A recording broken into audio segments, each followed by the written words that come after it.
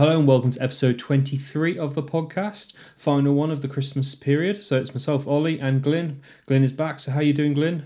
Good. I don't really want the Christmas period to end, Ollie. It's been fantastic, No. hasn't it? We talked about it on the pod we did in between Christmas and New Year, but yeah, continued on the same vein, obviously on Saturday against Sheffield Wednesday. So yeah, fantastic festive period.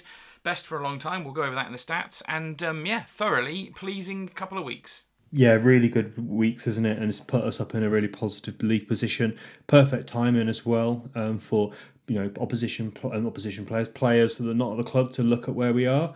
It will help this manager and Brian do a sell to the agent and players, so that's positive. And yeah, we're as we said on the last podcast, we really worried, weren't we, at the end of the transfer window? But we end on a bit of a high with a good kind of atmosphere around the club. And obviously top that off by a really good win against Sheffield Wednesday yesterday. It's a bit weird, isn't it, Ollie? Because if everything had gone well in the summer transfer window and we got everything we wanted and we might have felt like we would have done better than we did at the start of this season, somehow we've ended up, going into 2022 in 14th place, which is still kind of probably above where my expectations of where we might have been had we had a good summer are. So it's a bit weird. I kind of describe the season now as a bit bonkers when you look at it. From an historically bad start, some of those runs were the worst in the club's history, to now, just takes 3 wins and 4 games unbeaten, 3 of those being wins, and it has rocketed us right up. So it is usual Shrewsbury Town roller coaster stuff. No idea where it's going to go next, I guess, but just bonkers really now. It is bonkers. We're 7 points ahead of Lincoln in the relegation zone now, and even Fleetwood above them. And then there's obviously a lot of kind of clubs, isn't there, between us and the relegation zone now. Now we're up to 14th. On equal points with Charlton Athletic, and only 2 behind Burton and only 3 behind Ipswich. Yeah. So it's been a fantastic run. It's really got us out of the trouble for now. We keep on this kind of trajectory. It was going to put us hopefully in a good place at the end of the season.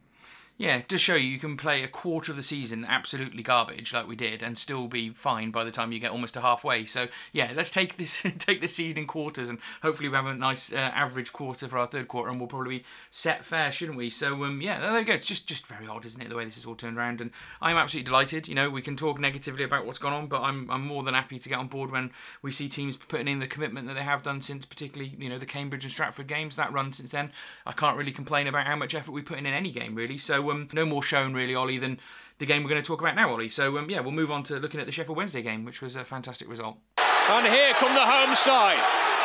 The last chance, surely. It is Vernon on the left. There are bodies in the box. It is Scott Vernon driving towards the goal. He's still going, and it's in there. It's there! They have won it with the last kick of the game. And Shrewsbury score through Grimmer. So yeah, Shrewsbury Town 1, Sheffield Wednesday 0. Pennington scored in extra time in the first half, so that was good. Attendance over 8,000, with about 1,600 Sheffield Wednesday fans turning up. But there's some good stats, Glyn, for you to share, which makes a nice change. Good ones rather than negative ones, yeah. I didn't put this in the stats actually, but I just remembered looking at this before the game and then afterwards. We've got something like a 16. You have to go back to the 60s since we lost to Sheffield Wednesday at home, or something ridiculous like that now. So they've become one of our sort of clubs that we always seem to do well against, which is a bit weird considering they've been above us in the league for so long. But yeah, that wasn't really one of the main stats. Yes, I suppose let's start, Ollie, with probably the most surprising one of the lot, really. Maybe not after the last 2 games where we got clean sheets, but 3 clean sheets in a row, Ollie, from having had basically none all season. And this is the second time it's happened under Steve Cottrell. Also happened in December 2020 when we got clean sheets against Hull, Lincoln and Doncaster during that good run then. Never happened under Sam Ricketts, and it never happened under Jan Askey. It did happen twice under Paul Hurst. So yeah, it does, the clean sheets, the defensive record, that turnaround, Ollie, while we're looking at 3 clean sheets in a row is pretty massive. And you have to go back a very long time to find 4 clean sheets in a row, and I wouldn't put it behind us, getting one at Crewe the way we're playing. Yeah, Crewe are scoring goals, but yeah, they're really struggling, aren't they? And our record against Sheffield Wednesday is not too bad, is it? We've won more than we've lost, and we've drawn 13 out of 23 games or something like that, which is a good record. So the last time 4 clean sheets was 2015, but that was in League 2, and we have never done it in League 1. So there you go. If we could get a clean sheet against Crewe, that would be another feather in Steve Cottrell's cap. everyone was asking me, is this the best festive period we've had for a long time? 7 points out of 9. Looking at that period where you have games between the 26th, so the Boxing Day game on December, and then the game on the 1st, or as it was for us, the 3rd of January this year. But yeah, 7 points out of 9 for our festive period, like we talked about. You don't have to go too far back for that, Ollie. We did do the same in the Hurst season, which you probably wouldn't be surprised to learn. But before that, there were hardly any really good festive periods, and we have had a really bad set of festive periods in League One other than the Hurst season. So yeah, another credit to the club for the way they've handled this festive period, I suppose. Not really too much more to say on that. Yeah, would you have expected, Ollie, at the start of this season to have took 4 points off just soon relegated Sheffield Wednesday? No, no, not after their fairly good start. When I think I said mentioned in the podcast before, I read a crazy article about them, how crazy they are, kind of on a governance level, kind of the board and all the crazy stuff that goes on. So I wondered how they'd get on.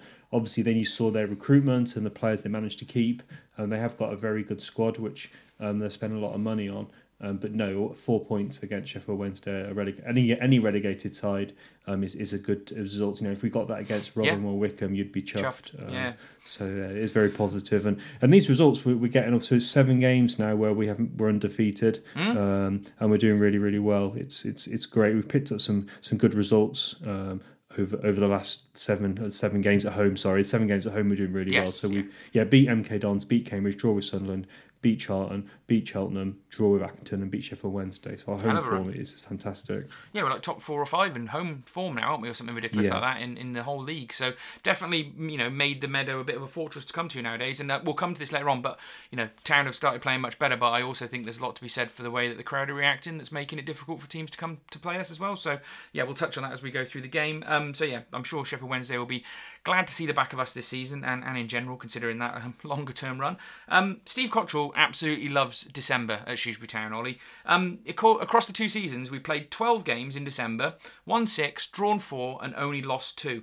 And considering his record, for the rest of the months is a bit more patchy, it's mad. All of these good runs, both seasons, have come in December. Is there anything in that, Ollie, or do you just think, big fan of Christmas, he gets the best out of his players then, or is it just statistical quirk? I think it's probably a bit of a quirk, but maybe there's something about our fitness and the way that we're set up that means that we can do well through this Christmas period, which is crazy. And to get clean sheets at this time of the year, I think for me is a huge testament to the application and the hard work from the players, because often at this time of year you see some crazy results, don't you, where teams kind of fold or they just can't, their legs have gone a little bit and they're not that sharp in the tackle, etc. A bit like maybe we saw against Accrington, but we still had a clean sheet there, and we had another clean sheet yesterday, which is fantastic. Yeah, I mean, there's a pattern. These exceptional runs have both come in December. Both of them have had 3 clean sheets. Both of them had a series of 3 wins, and we haven't had 3 wins yet this season, but 3 wins in that first one, and 3 wins and a draw in between the wins, I suppose, this season. So yeah, there's something about the fact that maybe it takes Cottrell to get exactly what he wants and drilled into everybody. It takes until December time, and hopefully, unlike last season, they can maintain it rather than letting it drift away, because that was the problem, wasn't it? So we'll have to see how that goes. So yeah, December is a good month for us. Last bit on attendances, Ollie, before we move on to the game. That was I looked through it, and that was top 3 or 4. I just need to double check a couple of the numbers. But in terms of league attendances at home, it was either the 3rd or 4th highest attendance. Yeah, it was an 8,200 plus one, which is great. So for us in League One, that's a pretty huge attendance. There's only, I think off the top of my head, the 3 that are above it are Walsall at the end of the 18-19 season, where we relegated them, the first game against Sunderland, and the game against Wolves in League One in our first season back. So again, yeah, Sheffield Wednesday always travel in numbers, and I'm sure a few of them might have got in the home end, but I think it shows us a little bit that the good form has kind of brought the crowds back a little bit as well. Big game, Boxing Day on a bank holiday rather than Boxing Day. I think it's a really good thing for the club to have had a nice big attendance to swell the coffers. So yeah, just nice to see the crowds up again, isn't it? Yeah, it's good to see the crowds are up. Hopefully you can continue for a bit longer as well. Hopefully we can keep this good home form going, and keep getting those fans that have been kind of wavering or a bit unsure to tend to carry on. Yeah, and obviously, we normally do crap in front of the big crowds at the Meadow, don't we? Sometimes that's the kind of stigma we've attached ourselves to. So there's no harm in getting a bloody good win like we're going to run onto now in front of 6,000-7,000 Town fans. So great stuff, all in all, Ollie. So yeah, Who was the team that played and got us this huge result? As usual, nothing much to say on team selection at the moment. Yeah, the same team again. Pennington, Ebanks, Nurse, Bennett, Davis, Leahy are better. And one difference I did note that I'm sure you know as well, Glyn, that Vela played more of a number 10, particularly in kind of the first 3 quarters of the game. Yeah. With Ado and Bowman. So there was no surprise that we started with the same 11. Unfortunately, the new lad we signed couldn't be registered because the EFL are on holidays. So that was a bit of a shame. But yeah, first 11, same again. Seems a bit daft, that, doesn't it? That it's the bank holiday shutdown applies to football when football doesn't really shut down over the holiday period, does it? But I suppose everyone needs a holiday, so we shouldn't be too harsh. But if we'll come to obviously Ado's injury and what that's going to mean about the new lad coming in, because he might have more opportunities he might have expected early doors. But we will talk about him in South News. So. Yeah, Ollie, I got there. Rain just kind of had gone through Shrewsbury. I don't know if you drove up through it. Yeah, the rain, when I was through Much Wenlock, I was really dreading getting absolutely drenched. But by the time, I drove through it, it was absolutely torrential. And luckily, I got Shrewsbury to stop raining, which was good. Yeah, and it was nice and warm. It was quite weirdly hot as well for January the first game. Nice kind of bit of football to come up. And how did you think Town started, Ollie? It was a bit of to and fro, wasn't it? I'd say maybe even Sheffield Wednesday edged it a little bit with possession. Yeah. They were coming down the left quite a bit. Pennington was really being penned back by their left wing back. It was not the best start maybe in terms of that Benning got done, but he managed to track back and win the ball. The player went down under pressure. It was start of a bit of a trend that would come on in the first half. Yeah, it was the guy, I think he's on loan the winger who looked really fast. And at the first attack, you watched Bennett and he just kind of got past him really quickly. But Bennett, you've got to give Bennett huge credit across the whole game. He played that guy superbly. He didn't have all the pace that he probably used to have when he was playing at a high level. But God alive, he's got the experience and the know-how to deal with a bit of pace like that. And he knew when to put a shoulder barge in. He knew when to commit to the tackle. He knew when to stand up and just let the guy run and catch up with him. And fair play to Bennett. He looked like the one that was going to have the biggest challenge across the game. And actually, towards the end, he'd almost battered that winger into submission. Ollie, such was the way that he shackled him down. So I have to give Bennett a hell of a lot of credit really for that period. But for the start of the game, I thought it was a bit interesting. I thought both teams were really kind of trying to play football and. Well, so sorry, just going to go back to that player. So his name is, I don't know how you pronounce it. His name's Theodore Corbino. Yeah, he's on loan. Or something like that. How much do you reckon he's on, Glenn? He's not on. Yeah, fortunately, he's on about £600 a week. I was expecting to find out he's on about 20,000 or something like that. He's a youngster signed from Wolves. Oh, he signed it. Okay, not the gun. Yeah, so he's a Wolves player on loan at Sheffield Wednesday. But I was fearful he was going to be on something crazy like 20k a year or something. But he's not on loads. But I just have to say he was really poor, wasn't he? No, he wasn't great, to be fair. And I say, he started off in that first 10-15 minutes looking like he was going to beat Bennett every time. And after Bennett had kind of tracked him back and made a tackle and pushed him wide and shoved him off the ball, 10 minutes in, he just went into himself. He almost felt like he didn't want the battle. He looked older than... I thought he was about 25 or something like that when you looked at him. He was actually 19. Yeah. So maybe I was being a bit harsh on him in the game because I thought he had a bit of a stinker. Learning experience for him, no doubt. Yeah. But it was good to see the way Bennett dealt with him, to be fair. And I thought Bennett was excellent in the game in general. So, that was good. But the thing I was just going on to say there before we went back to look at that player was, just felt a little bit like a big game, for Town. And obviously we're on this good run. And it was just a little bit of a temptation to force a pass or try and play it a little bit too quick. And they just, in that opening spell, could have showed a little bit more composure to retain the ball and stop giving it straight back to Sheffield Wednesday all the time. But for me, that was the only real complaint. When they attacked us, we were really good defensively. The front two worked really hard. We just in that only really in the opening spell we just coughed up possession a little bit too much, just trying to be a little bit too eager. But I suppose there's something to be said for seeing that in the team, and that they want to get on with it and they want to play football. So it's a negative and a positive, I suppose, Ollie. But I thought overall though I didn't start too badly though. It could have been a lot worse, and as the half went on I thought Town came into it and were more threatening. It was good. Leahy put a dangerous cross into the box, but it was a bit too high for Bowman, and that kind of started a good bit of attacking play. Yeah, and Leahy was great again, wasn't he? With his particularly his marshalling. There was a moment in the second half where he was screaming at the Town defenders to get out, which again, not something we've often seen from our midfielders. Particularly ones trying to show a bit of leadership quality. I'm not sure you saw that from old Norburn too many times, but good cross that. And Bowman was a bit unlucky. I think he just normally kind of times his runs a bit better, but they weren't quite on the same wavelength, were they? There was another one where It was a good cross into the back post that Ogbeta kind of ran onto at the back post, and he sort of headed it at the keeper, which is a bit unfortunate. And yeah, we kept having more chances, didn't we, as the half went on? They were definitely giving us chances, which I was a bit surprised by, to be honest with you. Well, they did concede 5 against Sunderland. True, and true. Haven't played for a while. But you could see their quality on the ball, which obviously was a threat. Town had to work really hard. They were good at shifting the ball around occasionally, but their final decision in the final third wasn't so good. Not as good as ours. And it's, for me, it's a bit of a trend throughout the whole game. We managed to get the ball into more dangerous areas, and when we got into those areas, we looked a little bit more threatening. There was that good cross that good bit of play where Ado wins the ball, headers to Vela, who crosses for better and headers at the goalkeeper. So that was a good opportunity. But then, to be fair, Sheffield Wednesday did have that strike that was palmed by Morosi, which went really high into the sky, and he managed to catch it. Yeah, so that was a good strike. But yeah, there was some interesting bit of play, and one thing that was very much a theme as well, as I thought that Sheffield Wednesday players play with this kind of arrogance, and you could see it when they're taking a throw and the referee made them go back. There a lot of petulance. I thought some of their play acting was quite poor. Their whole attitude stinks.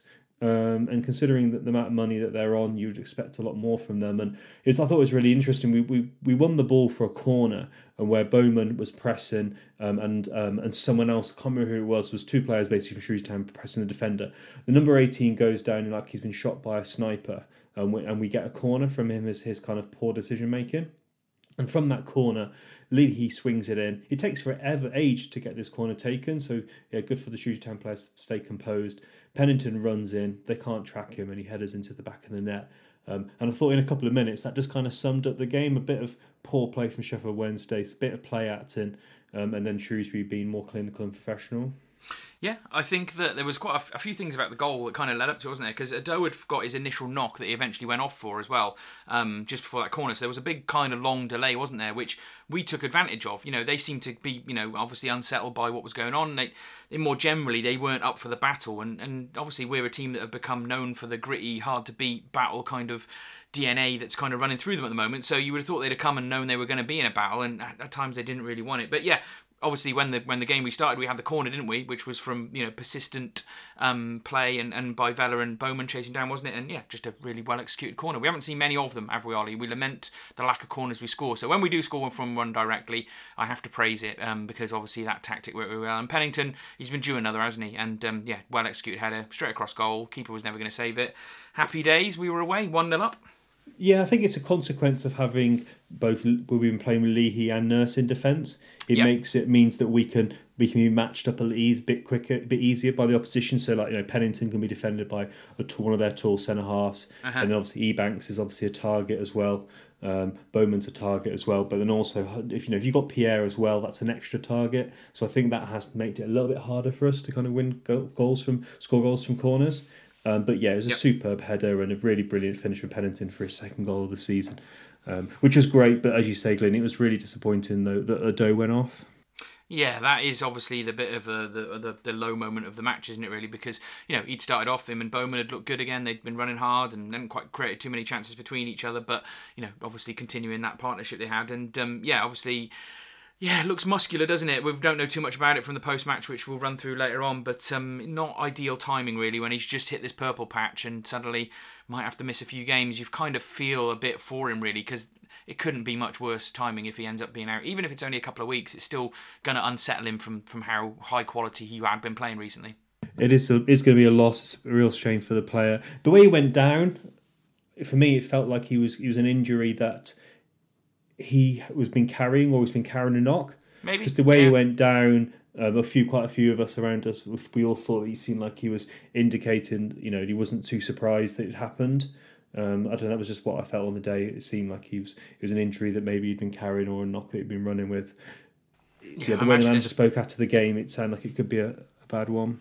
Yeah, I imagine there's a few that have been playing with injuries recently, considering, or little niggles, because we haven't really had anything else to do. Who knows? Unfortunately, he went down out of contact, didn't he? So those don't normally end up being particularly good things. But I suppose everybody in Shrewsbury is keeping their fingers crossed. We obviously lost Wally to a long-term injury.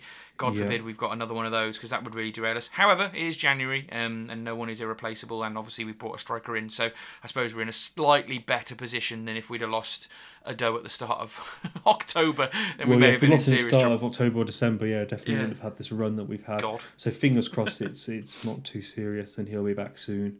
And it caused a load of injury time at the end of the half, didn't it? Which I thought we rode out quite comfortably. Was it 6 minutes or 5 minutes, something like that? Yeah. I went on a bit longer than that as well, much like the injury time at the end of the game, but we shall come to that as well. But yeah, it was what it was, and Town rode it out 1-0 up at half time. That was good. And then at half time, I saw that there was someone in safe standing. So obviously Bala Town might have had their game cancelled, or Welsh football's on a hold. I don't know what's going on there, but our Dave Edwards was on the terrace watching from safe standing. So there we go. Big game always brings out these part-time fans, doesn't it? Yeah, good to see him at a game. I wonder if he watches them as well. He must watch them back because his articles in Shropshire Star are always very, very to the point, aren't they? He's a Town fan, I'm sure if he's playing on a match day for Bala, he's obviously watching the game when he gets home, like similar to us. If we were doing our job and we missed a game, we'd want to watch it back or at least see the highlights or see what's gone on. And I'm sure he looks at social media and gets to talk to some of the players that he knows from last season. That's a leg up that he's got over most of us, isn't it? So yeah, I've no doubt Town that Dave Edwards is bang up to date on what exactly is going on in Town. And he's not really a part-timer. I'm sure he'd be every week if he wasn't playing still professionally, well, semi-professionally. So I'm sure he will be one day. So yeah, there we go. Half time. Delighted though, Ollie, with the 1-0. And no reason why we couldn't. It did feel a little bit like if we could get a second goal, it might be enough this week. I still wasn't confident we'd win it on 1, which obviously we ended up doing. But you just wanted a second, didn't you, as the second half kicked off? Yeah, it felt like there was going to be a lot of left to play, and it turned out that way. The second half went very, very slowly, particularly from like 60 minutes onwards. Every time I looked at the clock, it just didn't seem to move at all. It was quite frustrating. But Town started well, I thought. I thought there was that Bennett effort where he stroked the ball from outside the box, but it was well saved by the keeper. Then Pike, who come on for a Doe, got involved and passed to Bowman. And this was a bad miss. It should have been 2-0. Miss? I think it's in the same category as Curtis Main. Sadly. The miss. Yeah, it's I got reminded of a couple of other bad misses. There was a really, really bad Tom Eaves miss at the Meadow, and there was a Grant Holt one as well. I forget the games they're at now, and those two stand out to me as well. But I hate to say it because Bowman really, really worked his arse off across the whole game, especially when Ado went off. He was doing a lot of work on his own because we shall talk about young Rekiel in a minute. But yeah, shocking miss, to be honest with you. It is harder to miss, isn't it? If he just hits it half-heartedly, it's going to trickle over the line. The keeper was out of position. It does bounce in front of him, which is obviously the reason why it went so high. But it was a surprise and gutted. It would have been the extra cushion would have been huge. And for our own health, I think. Oh, I thought it had been game over when that went in. So it did, but it was one of those ones where I stood up to celebrate along with maybe half the stadium, and then as it went over the bar, you just turned to look away in anguish, and all I could see was people with their hands on their heads. It was a proper moment, like everyone was like, "What? He's missed it! I can't believe it!" It was like a real kind of loud reaction to missing it. He was furious. He missed it. I don't know if you watched him the rest of the game. He was quite grumpy and he looked a little bit angry at the end of the game. He lifted up his shirt and he bit it, like he looked quite annoyed with himself. And I do think it affected him a little bit as the game went on. He didn't quite play as well as he did up to that point. His passing was a little bit off. I don't think he has much service, to be fair. No. In defence, but he's obviously a striker and he loves scoring goals. You must hate it. Yeah, I'm sure he didn't sleep very well last night. No, but he's already got us 9 this season. He's on the verge of 10, so I'm sure he'll get good numbers this season, and that one won't haunt him down the line. But definitely a big moment in the game, and it felt like a little bit like it was going to turn then, because it wasn't a couple of minutes later, wasn't it, where they had a shot which forced Morosi into a good save, and I think it was after that. I feel like after that miss, the momentum changed even more in Sheffield Wednesday's favour. They really just got complete control of the game, didn't they? They only created a few chances, which we'll run through now. But at the time, it felt like, oh God, this is just going to be a massive siege. And I suppose it was that. But I don't know. It was a moment. It was a kind of siege, wasn't it? It was siege in terms of possession, but they stink, don't they, as a football team? Yep. Like everything they do is they're always arguing with each other. They're very ponderous with their play. When they do get into the box, they take their time. It wasn't a good performance from their point of view at all. It was very, very poor. And as you say, Glyn, they did have some efforts and they had lots of possession.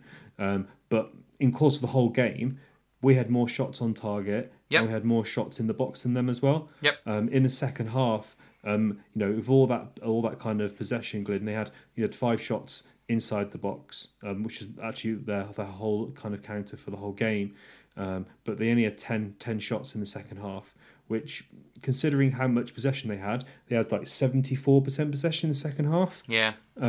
It was possession in an area which was comfortable for us in the majority of the time. Obviously, there was periods where they were in the box, but we defended so well. And you've got to you've got to praise the defenders, the midfielders, who did an absolute superb job putting their bodies on the line, covering those gaps. They worked really, really well. I mean, we've not named names yet in this podcast. We're talking more general terms. Let's talk about some names, Ollie. Dave Davis, absolutely massive game from him, in my opinion. He was everywhere, playing like he was when he was 25, when he was first here. Athletic, quick, covering Bennett when he was needed, covering the other side if he had to push over, dovetailing really nicely with Vela. So I thought he was brilliant. Vela, obviously, with him as well, energy to spare. It was up and down. Played number 10, but also played deep 6, also played 8. He was just everywhere in the game. So those two really helped the defensive performance out. But all of the defenders, my God, they have to give them a huge amount of credit. The 3 centre-backs, to me, again, as usual, stood out. But, Ogbeta and Bennett played really well as well. And they tended to be guys, Sheffield Wednesday kind of liked to attack down the flanks quite a lot, didn't they? And Bennett and Ogbeta had to stand up to it as much as they could, and Nurse when he went out there. I thought the back 5, third clean sheet in a row. I can't speak highly enough of them at the moment. We love good, gritty, hard-to-beat defenders and people who put their body on the line. Pennington will throw it anywhere. Pierre, when he came on, will put his body in the line. Nurse is not afraid to have a tackle. Lee will mix it up. Absolute battlers. All the defensive shift in that second half. I couldn't praise it more. It was brilliant, Ollie. Yeah, it was a really, really fantastic performance. And for me, it was everything that kind of summed up this team. Yes. The application, the organisation, the hard work, the togetherness, and the kind of the working for each other. Sticking to a game plan and sticking to the instructions really well, covering each other. Yeah, it had the hallmarks of what we're seeing as this team this season. It was a vintage performance of this season. I'll often say I love gritty, hard-to-beat performances, and I sometimes underplay the word you just said there, Ollie, which is a fantastic thing to point out. Organisation. And, you can credit the players for going on there and carrying out the orders, but the organisation at the moment comes from the manager. That way we get into our low block. Darren Moore called us, he said something really positive about our low block and how hard it was to beat. He's drilled into us how to play a really hard to break down low block. Fantastically hard to break down.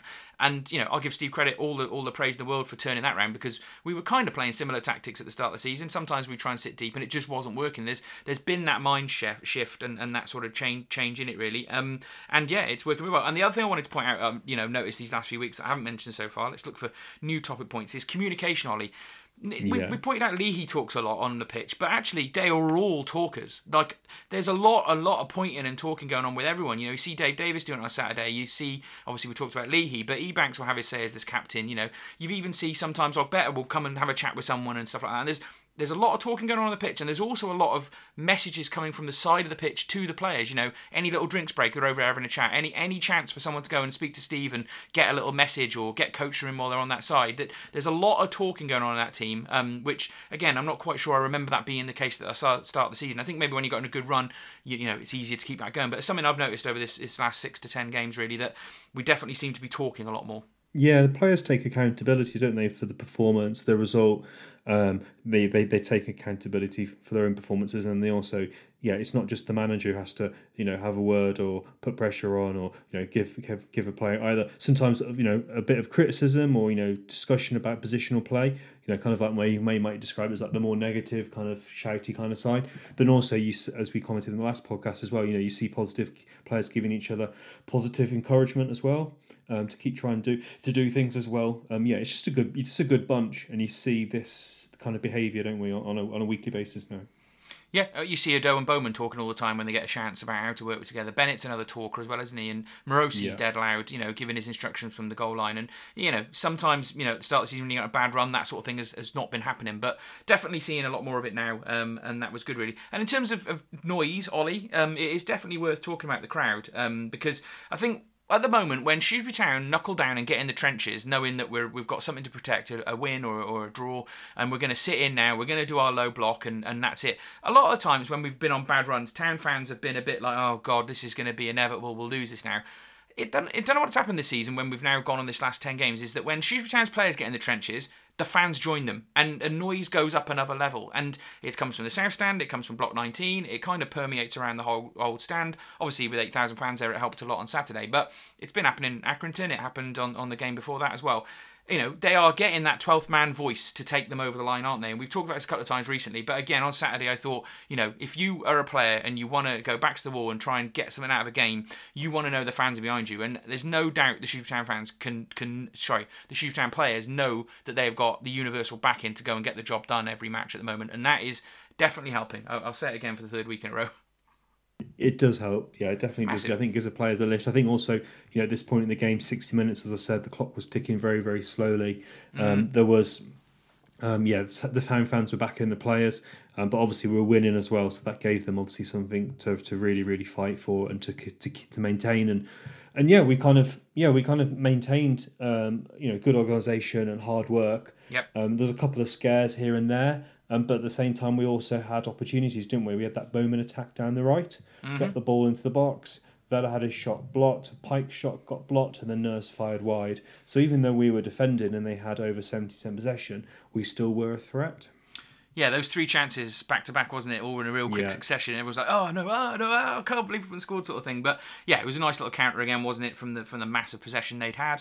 So they still were, pushing on more and more. Towards the end, they had basically everybody on the halfway line, didn't they? And it just felt like one good through ball, and we might have been 1-on-1 with the keeper, but it never quite happened. But that was a good little chance there. When they attacked, the defence and particularly Morosi stood up to what was needed.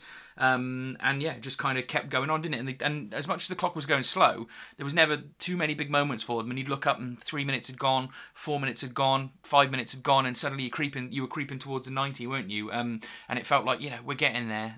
So that was interesting. One interesting late substitution, Ollie. Mr. Pike came on for Ado and got subbed off towards the end. No obvious injury that I could see. But it was a very odd performance from him, wasn't it? Let's look at one negative from the game.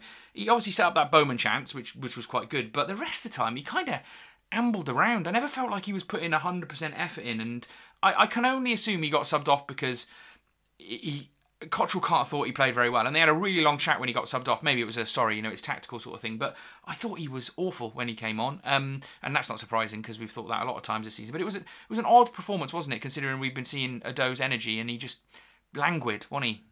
Yeah, he's always playing he's got his slippers on. He's always very kind of calm. Sometimes that can be quite good because he can be quite calm when he has the ball, when he has a positive moment. But yeah, he was poor. It wasn't really the game for him. I'm not sure if Bloxham's on the bench or any other striker, they would have come on ahead of him. Yeah. We've talked about the poor bench enough. We don't want to bore people too much, but yeah, it was a poor performance. And the manager tried to give an excuse, saying it's hard for players who aren't playing to come in and get up to speed. He brought Daniels on to kind of play, which made sense. Daniels came in on, didn't he? He played as it was a bit of like an inverted inside winger type position. He was kind of playing as not really as a central midfielder, but kind of just covering Bennett really in front of him and around him. It was a bit of a weird. He was just kind of playing that thing, and he came on and got booked straight away. The referee, actually, just talk about the referee. We didn't talk about the referee very often. People listen to this podcast every week know that we very rarely try to talk about the refs because it's quite boring and it can sound a little bit blue tinted glasses or whatever. But I thought the referee was odd. A few times I thought he made some really odd decisions, and I don't think he particularly managed the game very well. No. There's a few times where their left wing back stops us on a counter attack. It's not a yellow card, but we do something similar. It's a yellow card straight away. I just thought the referee was quite inconsistent, which I don't really think helped the kind of the flow of the game.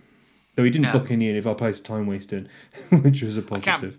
He had a word with Morosi 3 times, but he never booked him. I was like, when's he going to... He's gone and definitely booked Morosi. But it was a point in the second half when they started time wasting at 1-0 down. It was a bit weird. Like, they wouldn't take a throw in. And then I think he had a word with Morosi first on about 9 minutes when we took ages over a goal kick. And I thought, we're not time wasting on 9 minutes here. That's a bit desperate. But didn't stand out as a particularly good referee. But we've seen enough bad ones down the meadow, Ollie, to spot them now, haven't we? So there we go. I suppose, there was one last sub as well that I wanted to talk about, which was when... And it's quite a handy sub for us now, isn't it? Where it's a bit harsh on Ogbetter because he had a really good game, but he kind of gets sort of sacrificed to bring Big Aaron on to play centre back to just stop those late aerial threats. Again, it's almost a bit like the sort of John Lewis corner forward kind of tactic we had in the Hurst. It's obviously a bit different, but being able to put Big Aaron on late on when we're under threat and we're under pressure is massive, isn't it, really, to be honest with you, in terms of getting that extra height on there. And again, he came on and he just did his job, headed everything away again, didn't he? So, yeah, he probably wants to start every week, but he's a bloody good sub to have.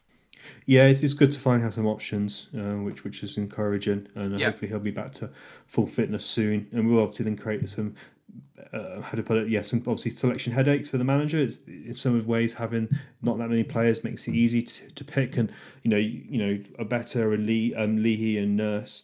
They're probably ones that are probably at risk in terms of having to make way some way. But yeah, it's you're gonna carry on playing those guys while they're doing well, and Pierre, I guess, will just have to bide his time. And I didn't sense any Ogbeta getting subbed off, kind of clapping all the fans as he went off, like Kieran Trippier did for Atletico Madrid in his game this weekend. So I'm not sure he's imminently going. If we were going to sell anyone in this window, it'd probably be him, I suppose, for a bit of money, but hopefully not. So I didn't sense any of that, Ollie. And no, it's good to see Pierre on the bench. So people were saying there's a few rumours.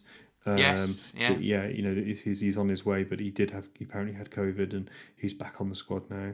Well, Cosgrove was still on the bench, but I suspect that's only because the new lad wasn't registered in time. I think we might not have seen him on the bench if the new striker was signed in time, but it wasn't to be. Just one last thing on the game for me, Ollie. There was a late shot Bowman had, wasn't there, that went out for a corner, but after that, 6 minutes of injury time. Again, I thought, got to give Town credit for the way they played out that section, and it was sort of typified by really late on. We were down their end, weren't we? We had a late corner, we kind of were trying to kill time, but suddenly Leahy broke, didn't he? And he kind of was kind of looking to go to the corner, and suddenly he was going in there, put a ball across the box, that kind of got recycled, came back to him, and it went really high up in the air as it came back to him, and he just picked it out of the air like a cherry, right onto his foot, killed it stone dead, and just went to the corner. And it was a real good bit of class play that in that last kind of minute and a half you really need to see. And he got us down in the corner. Eventually they got a goal kick out of it, and once the goal kick was done, the whistle got blown to massive applause, which was fantastic. So yeah, again, just played out that section really well. Yeah, it was good into the game. Really pleased with performance overall. Mega. Had everything, obviously the goal, and the clean sheet was fantastic, and it was real chalk and cheese between the difference between Shrewsbury Town and the Wednesday players. Yeah, massive celebrations in the stadium as well, which was absolutely brilliant to see. I got some videos of that if anyone wants to look on the Blue and Amber Twitter account and look at those from the day. It was just a real massive cheer, really, and not cheer, it's just ongoing chanting and cheering for absolutely ages as the players came round. And it was funny, as I was leaving the ground, obviously people started tweeting about things. I was walking the kids back, so I didn't look too much until I got back.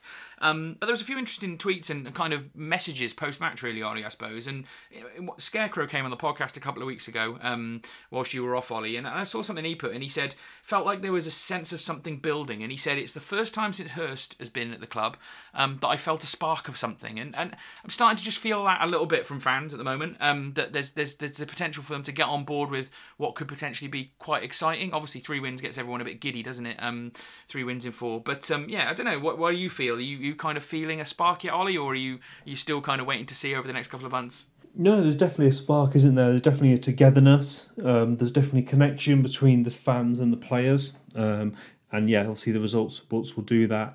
It's very, very positive. It's very encouraging at the moment, and hopefully we will progress with a couple of signings in January and build a bit of momentum to finish the rest of the season on a high. Because you just go to a game, it's a completely different atmosphere like it was. Remember we went 10% of the season, Glyn, before Tom Bloxham scored that goal. Crazy. It was really toxic. It was quite you're kind of questioning why you were going to games. Obviously attendance has dropped.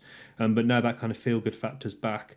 You go to a game thinking, not dreading it and wondering what you're doing. You go there, you expect to see something good, and most of the time the players deliver at home.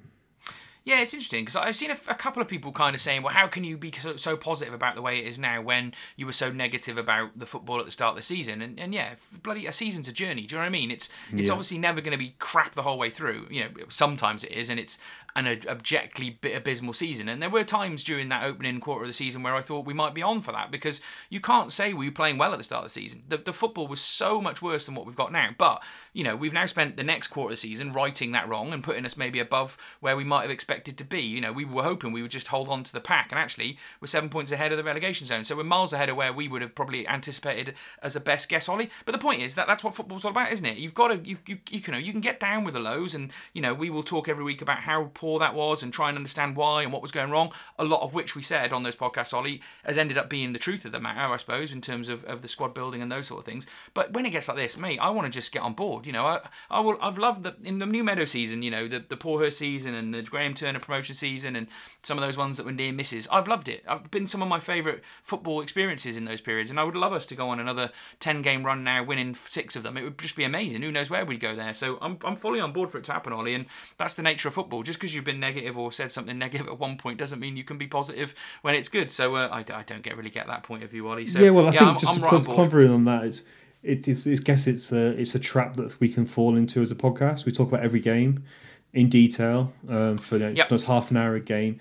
And when we're talking about 2 defeats, no goals, missing chances, crap football, and also in the context that we've got the yellow kit and we haven't signed any players, we are going to be negative. But when we have clean sheets, you win games, players put in brilliant performances, get great results and go on a run, we're talking about the positives. So, it's just doing a podcast. We can't pretend that we weren't massively pissed off with Steve Cottrell, both of us, and a lot of fans from reactions at the ground, talking to people at the ground, the boos and the social media reaction. A lot of fans were completely chipped off with him. But even then, we would always turn around at the end of those negative conversations and say, what does he need to turn it around? Well, what he's needed is the last 10 to 15 games, and that's exactly what he delivered. So at the end of the day, for all the pressure he was under from us or from any other fan, he stood up to be counted. He's got them playing better. He's got the best out of a squad that was unbalanced and is in a situation where he can address those issues, and that's what football managers are paid for. So in terms of where we are, halfway now, it's exactly where he would have wanted to be, and I'm quite happy with it. So who sees where we go next, really, Ollie? I suppose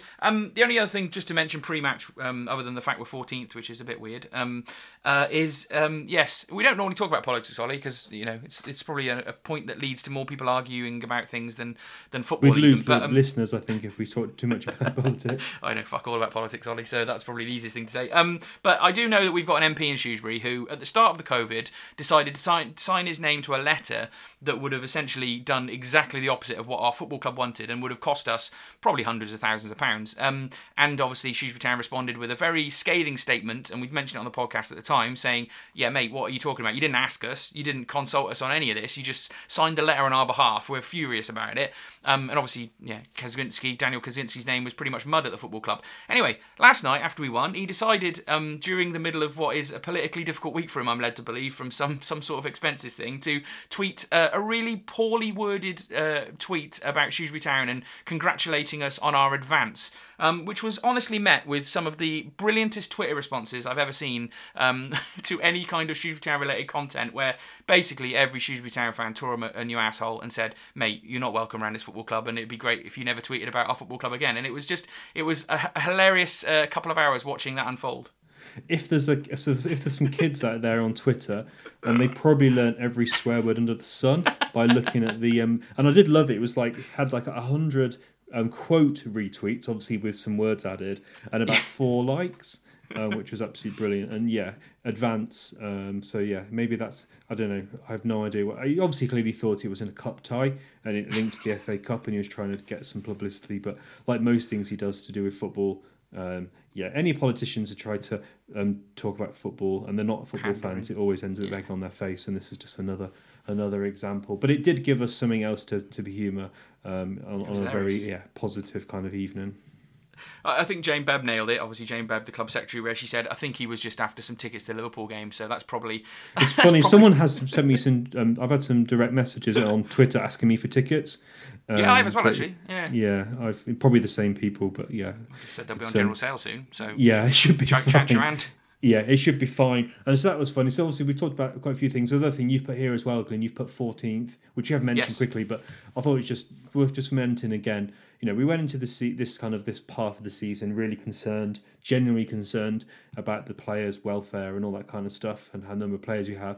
We've ended it 14th in a really, really strong position on a bit of a crest of a wave, which is fantastic. So real credit to the manager, to the staff, for kind of pulling this result off. It's been absolutely fantastic. Brill. And I suppose the last observation, we've talked a bit about Sheffield Wednesday and how bad they are and how much their wage budget is. You mentioned that, and some of the players who are poor. But the one thing we haven't mentioned, Ollie, which you observed, and I think most Town fans observed, is how is it possible for someone to sell the away end and make less noise than 180 Accrington fans? It was bonkers. I think we don't, it's always funny when you have opposition fans. The one thing that always comes up is you've only got 2,000 fans, or you've only taken 100 away fans or whatever.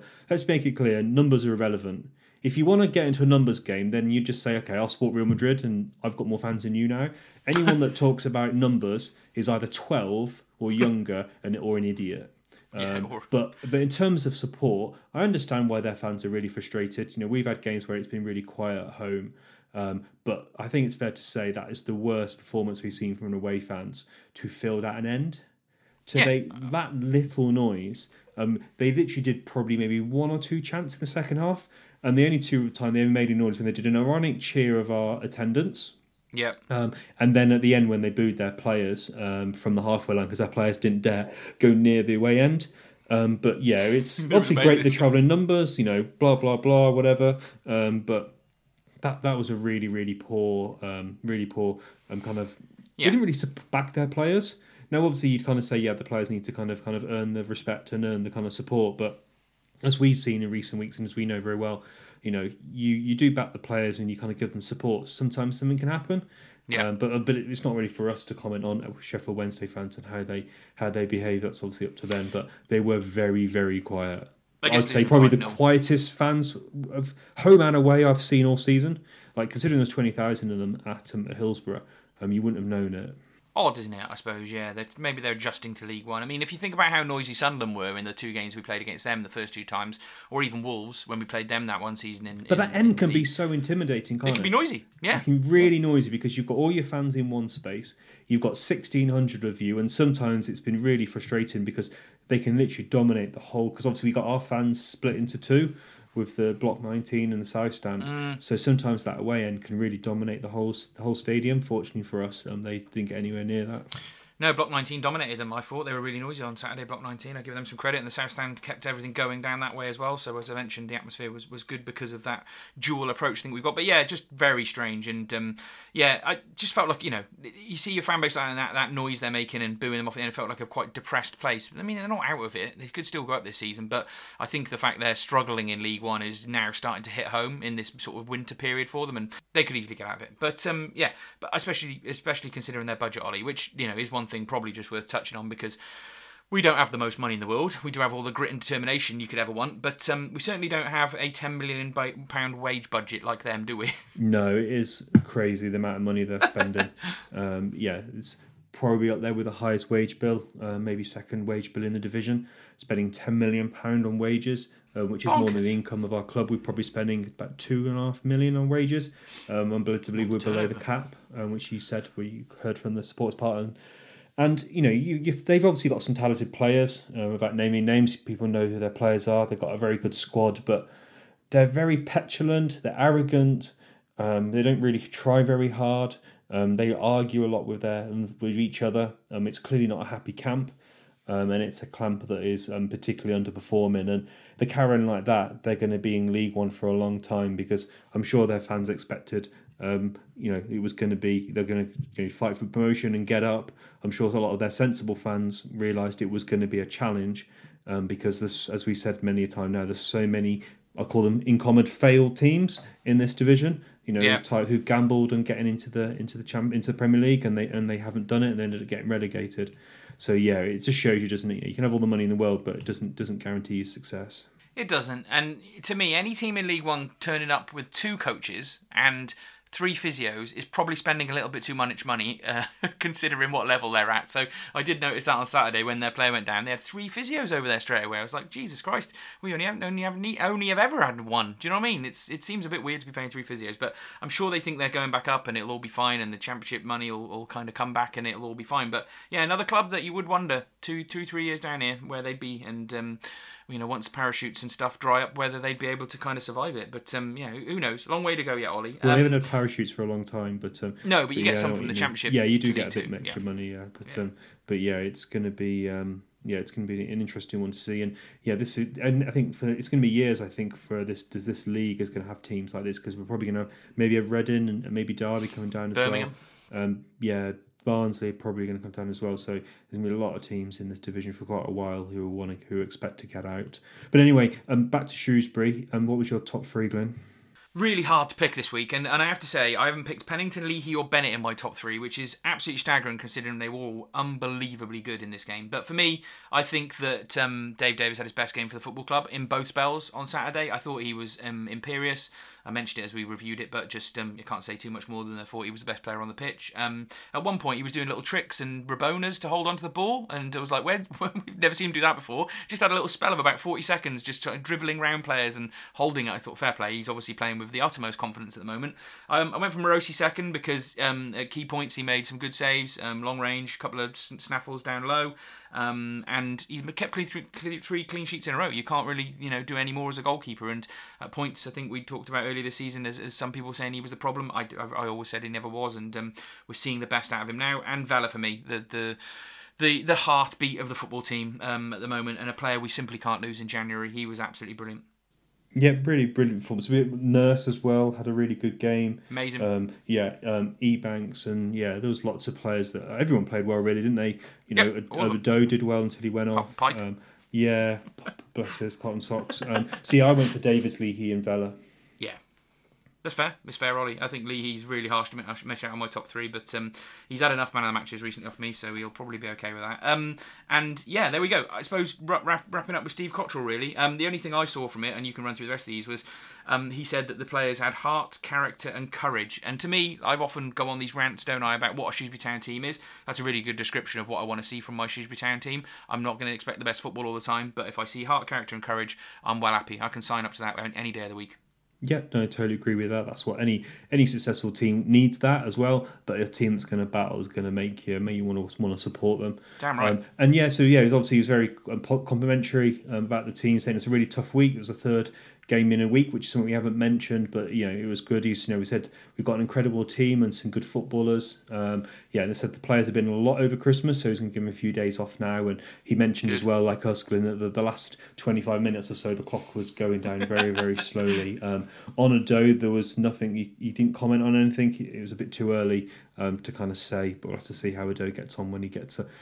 Hopefully it's not a scan, but fingers crossed he'll be okay. Managers in good spirits. Yeah, it'd be gutting for him if he misses the Liverpool game, wouldn't it? Because I don't think, from memory, I might be wrong on this. I think he came on as a sub. I don't think he started last year. Because obviously Cummings started with, he was probably just the one up front, wasn't he? I have to double check that. I might be wrong, but I feel like he didn't play a massive part at Liverpool last time. So to miss it twice would be a bit of a gutter, wouldn't it? But there we go. I suppose that's it. Yeah, and obviously quite cheery because we won. So we'll have a look at some of the first signings we brought in now, and what's going on with a couple of other players, and then we'll look ahead to the Liverpool game.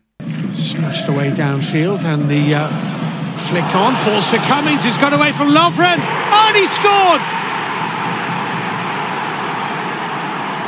The substitute's done it again. Jason Cummings has two, and Shrewsbury are level.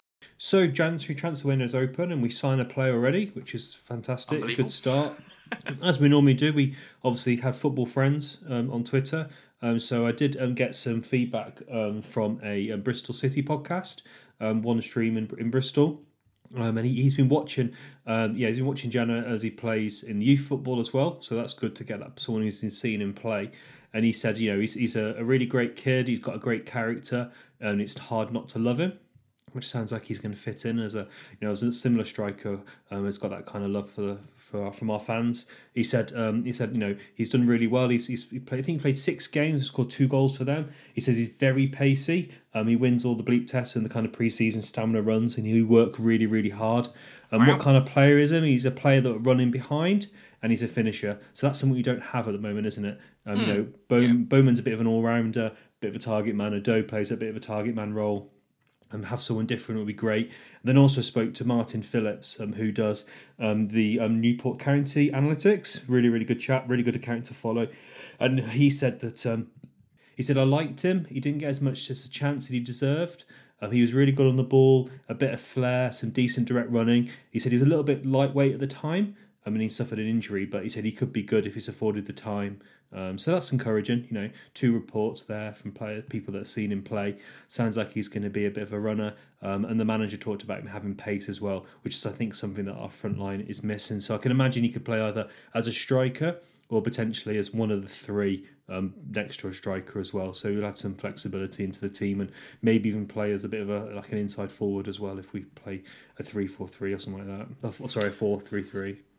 Yeah, good research, Ollie. We both did different research for looking at him, and encouraging signing on first. My research, obviously, as usual, amounted to looking at videos about him on YouTube and his stats on Soccerbase. So he had a really good spell, didn't he, with Torquay a few years back, where he scored a fair lot of goals. And I went back and looked at the video someone had put together of all the goals in that time. So very different kind of goals. Some long ranges, some tap-ins, some real bits of skill. A couple of really nice, powerful volleys on the edge of the area or the edge of the 6-yard box, which looked really good. So clearly got a bit of finishing ability in his locker, which looked good. And then there was a video he only did a month ago with a channel. I think it was like a YouTube channel with only 1,000 subscribers, quite a small thing. And I think he was on a show called Hood Ballers.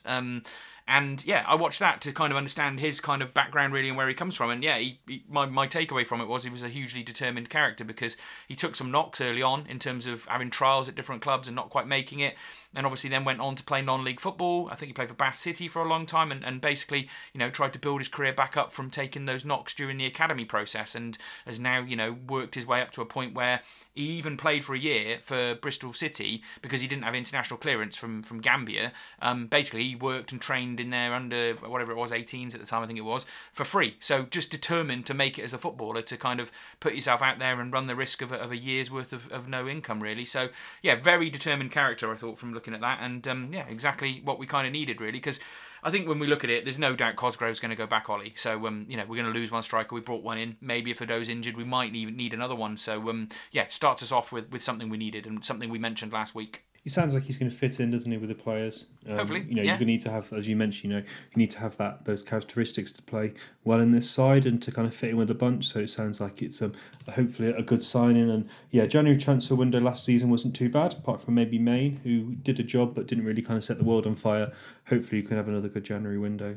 I never checked whether he was at Bristol during the Cottrell era. I suspect they might have overlapped. And I don't think so. He's only a kid, isn't he? Yeah, he'd been in and around their youth team for quite a long time. So who knows? I don't really know. And he'd been in youth football, I think, as well. So I've no doubt Cottrell's known about him for a long time, though. Yeah, he's obviously got that connection with the club, hasn't he? And it's good to have connections with Championship clubs and get their players on loan. It'd be interesting to see what else we can pull out of the hat.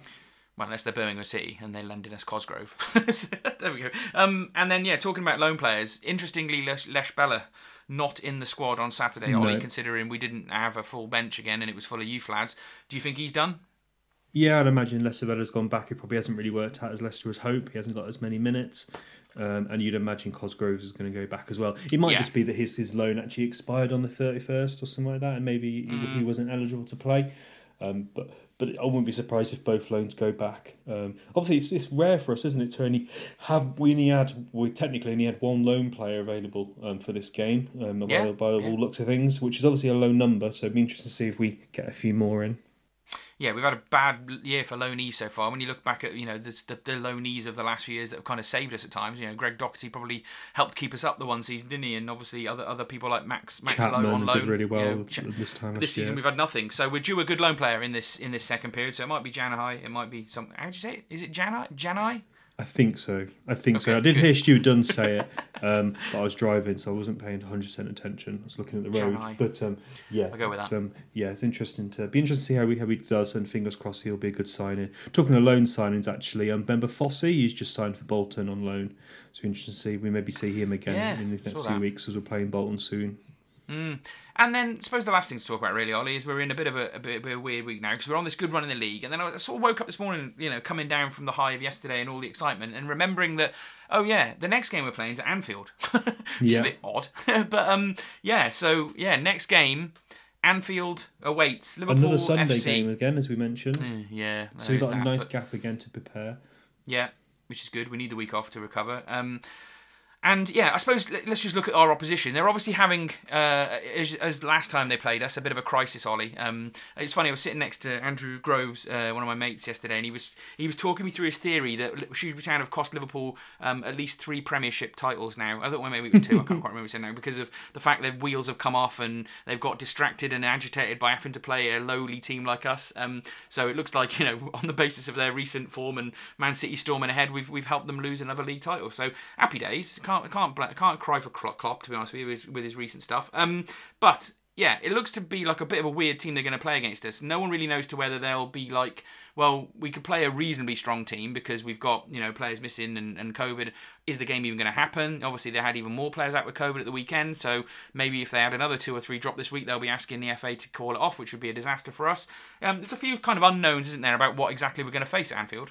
I would suppose that they're going to, there's obviously quite a few people have got injuries, but there's a good chance that they'll be back. So Alisson, Firmino, Matip and Klopp, all their isolation would end between the 6th and the 8th, so they could be back. So it's likely to Klopp, unless he goes on holiday again, will be at the game. Might need to recuperate. So, and considering the size of their squad, considering they've probably got about 80 players, including their under 23s and their 19s.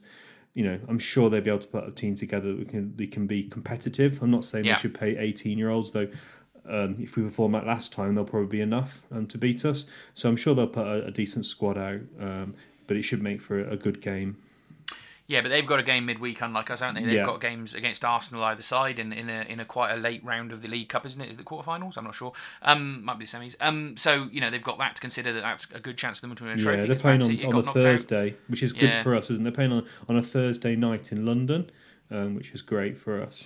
So I think I can't see many of the players playing on Thursday who will end up playing against us. So it'll give us a good idea of quite how strong they're going to be. It creates a headache for them, doesn't it? They've got the headache of COVID. Obviously got headache of the Christmas Christmas kind of campaign, which obviously I did have one game cancelled, but then obviously having Arsenal on the Thursday in the semi-final of the League Cup, which you imagine they want to put a strong side out, so it should be a good game, should be good atmosphere. I'm not going, Glenn. I think it's a little bit too much for me to. Yeah, I've spent nearly 20 hours over Christmas away watching the football, and I decided myself I won't go to this one. So I'll be watching from home, so I'll be able to tweet if you're wrong or give you some advice if VAR was right, Glenn. Don't. I'm sure you're making the trip. Yeah, we've got VAR to deal with, haven't we? Although not all the FA Cup games have, which I still think is a bit of a joke. But yeah, I'm sure that we'll somehow get shafted, and the big clubs will get all the favourite refereeing decisions and all the favourite VAR decisions, and there'll be some stupid VAR decision because there is every weekend in the league at the moment, isn't it, in the top flight. But it should be good. I'm going up, obviously, taking the kids. I think we're going to go on the train with a bunch of my mates as well, so make a bit of a day of it. And yeah, so I've got it covered, Ollie, don't worry. And I've got crew covered as well, so I'm going to go up with a lad to that one as well. So a couple of away games coming up now, which will be nice. But yeah, it's just going to be an interesting experience. And it's, talking more generally about it, I sense much more negativity about having to visit Anfield this time than last time. The novelty of it last time, the kind of way we got the draw last time in terms of that amazing result at home and the fight back. This time, people are scarred by the experience of going to Anfield last time, not just because we were shit, but because of the leg room, because of the visibility issues, because of the travel arrangements, because of how awkward Liverpool made it picking tickets and parking and all that sort of thing. The fact we haven't sold out already is testament to the way that people have addressed it this time. I'm sure all the hardcore will be there. I'm sure the 400 of us or whatever it was at Fleetwood will all be there as well. But I'm not surprised we've had hopefully loads of fair weather fans. Hopefully it's a sellout because obviously that's good for us. So yes, whoever goes, fingers crossed, it's a sellout. We'll get as much money as possible, and I'm sure the club will give vast majority of that to Steve Cottrell to spend as he pleases. Hopefully on players. Yeah, well, 80,000, what it's not 80,000, sorry, 60,000, isn't it? I think times 15 quid, roughly, maybe 10 quid as a maximum. That's a fair chunk of money if you're getting 45% of those gate receipts. Looking at a clear couple of $100,000. That's why we can have this game get called off, because who knows what's going to happen after that. So, looks like we're not going to get any restrictions. We were briefly mentioning that, COVID restrictions coming back in. It doesn't seem like that's going to happen, but Liverpool could still shaft us by having a COVID outbreak get worse, which would be ironic considering what he said about EFL vaccination rates and issues there. So it's come to bite Klopp on the arse, that has, to be honest with you. So it'll be interesting though. And Klopp, but fingers crossed. Now, fingers All crossed. the German managers whinge. I've decided every German manager just whinges. It's their They do DNA. seem to whinge the most, don't they? And then he gets Sean Dyche as the extreme opposite of that, which I quite enjoyed his press conference. Yeah, So, it was quite funny. Yeah, I think then that's enough. We've covered a lot of points there. Thanks, guys, for listening and girls for listening. I hope you enjoyed it. And yeah, maybe we'll try and get a guest on, Glenn. Obviously, I'll be watching the Liverpool game, but maybe we can try and get some guests on back again now we're at this Christmas period. So we get some fresh voices on. So it's not just me and you. We'll get some other people on as well to share their opinion. I'm sure there'll be plenty there to pick from. And obviously, we won't be back next Sunday. We'll be back next Monday. Yeah, Monday. Yeah. Probably Monday night. But yes, we'll definitely sort out a guest for next week. That's a good idea, Ollie. And enjoy your week. And yeah, I shall see you at Anfield. And then not that I hate work or anything, but it's there's a huge project I was going to bring. I forgot to give you a little gift, Glenn. There's a huge project I've been working on, which gets launched in this week. So I was going to just give you some biscuits at the game on Sunday, but I completely forgot. So I'll maybe get them posted over to you. But big launch coming out this week. It's a big McVitie's launch, which I've been involved with, which is out this week. So that should be good. You go. Keep an eye. There's some behind the scenes biscuit information biscuit for you about what goes on in the biscuit world. But yes, as I was saying, we'll be back next week, and hopefully we'll be talking about an historic win at Anfield. Wouldn't that be amazing? I would have loved that. Yeah, fingers crossed. Let's see how we go. Good guys. Cheers, All right, guys. catch you next week. Bye bye.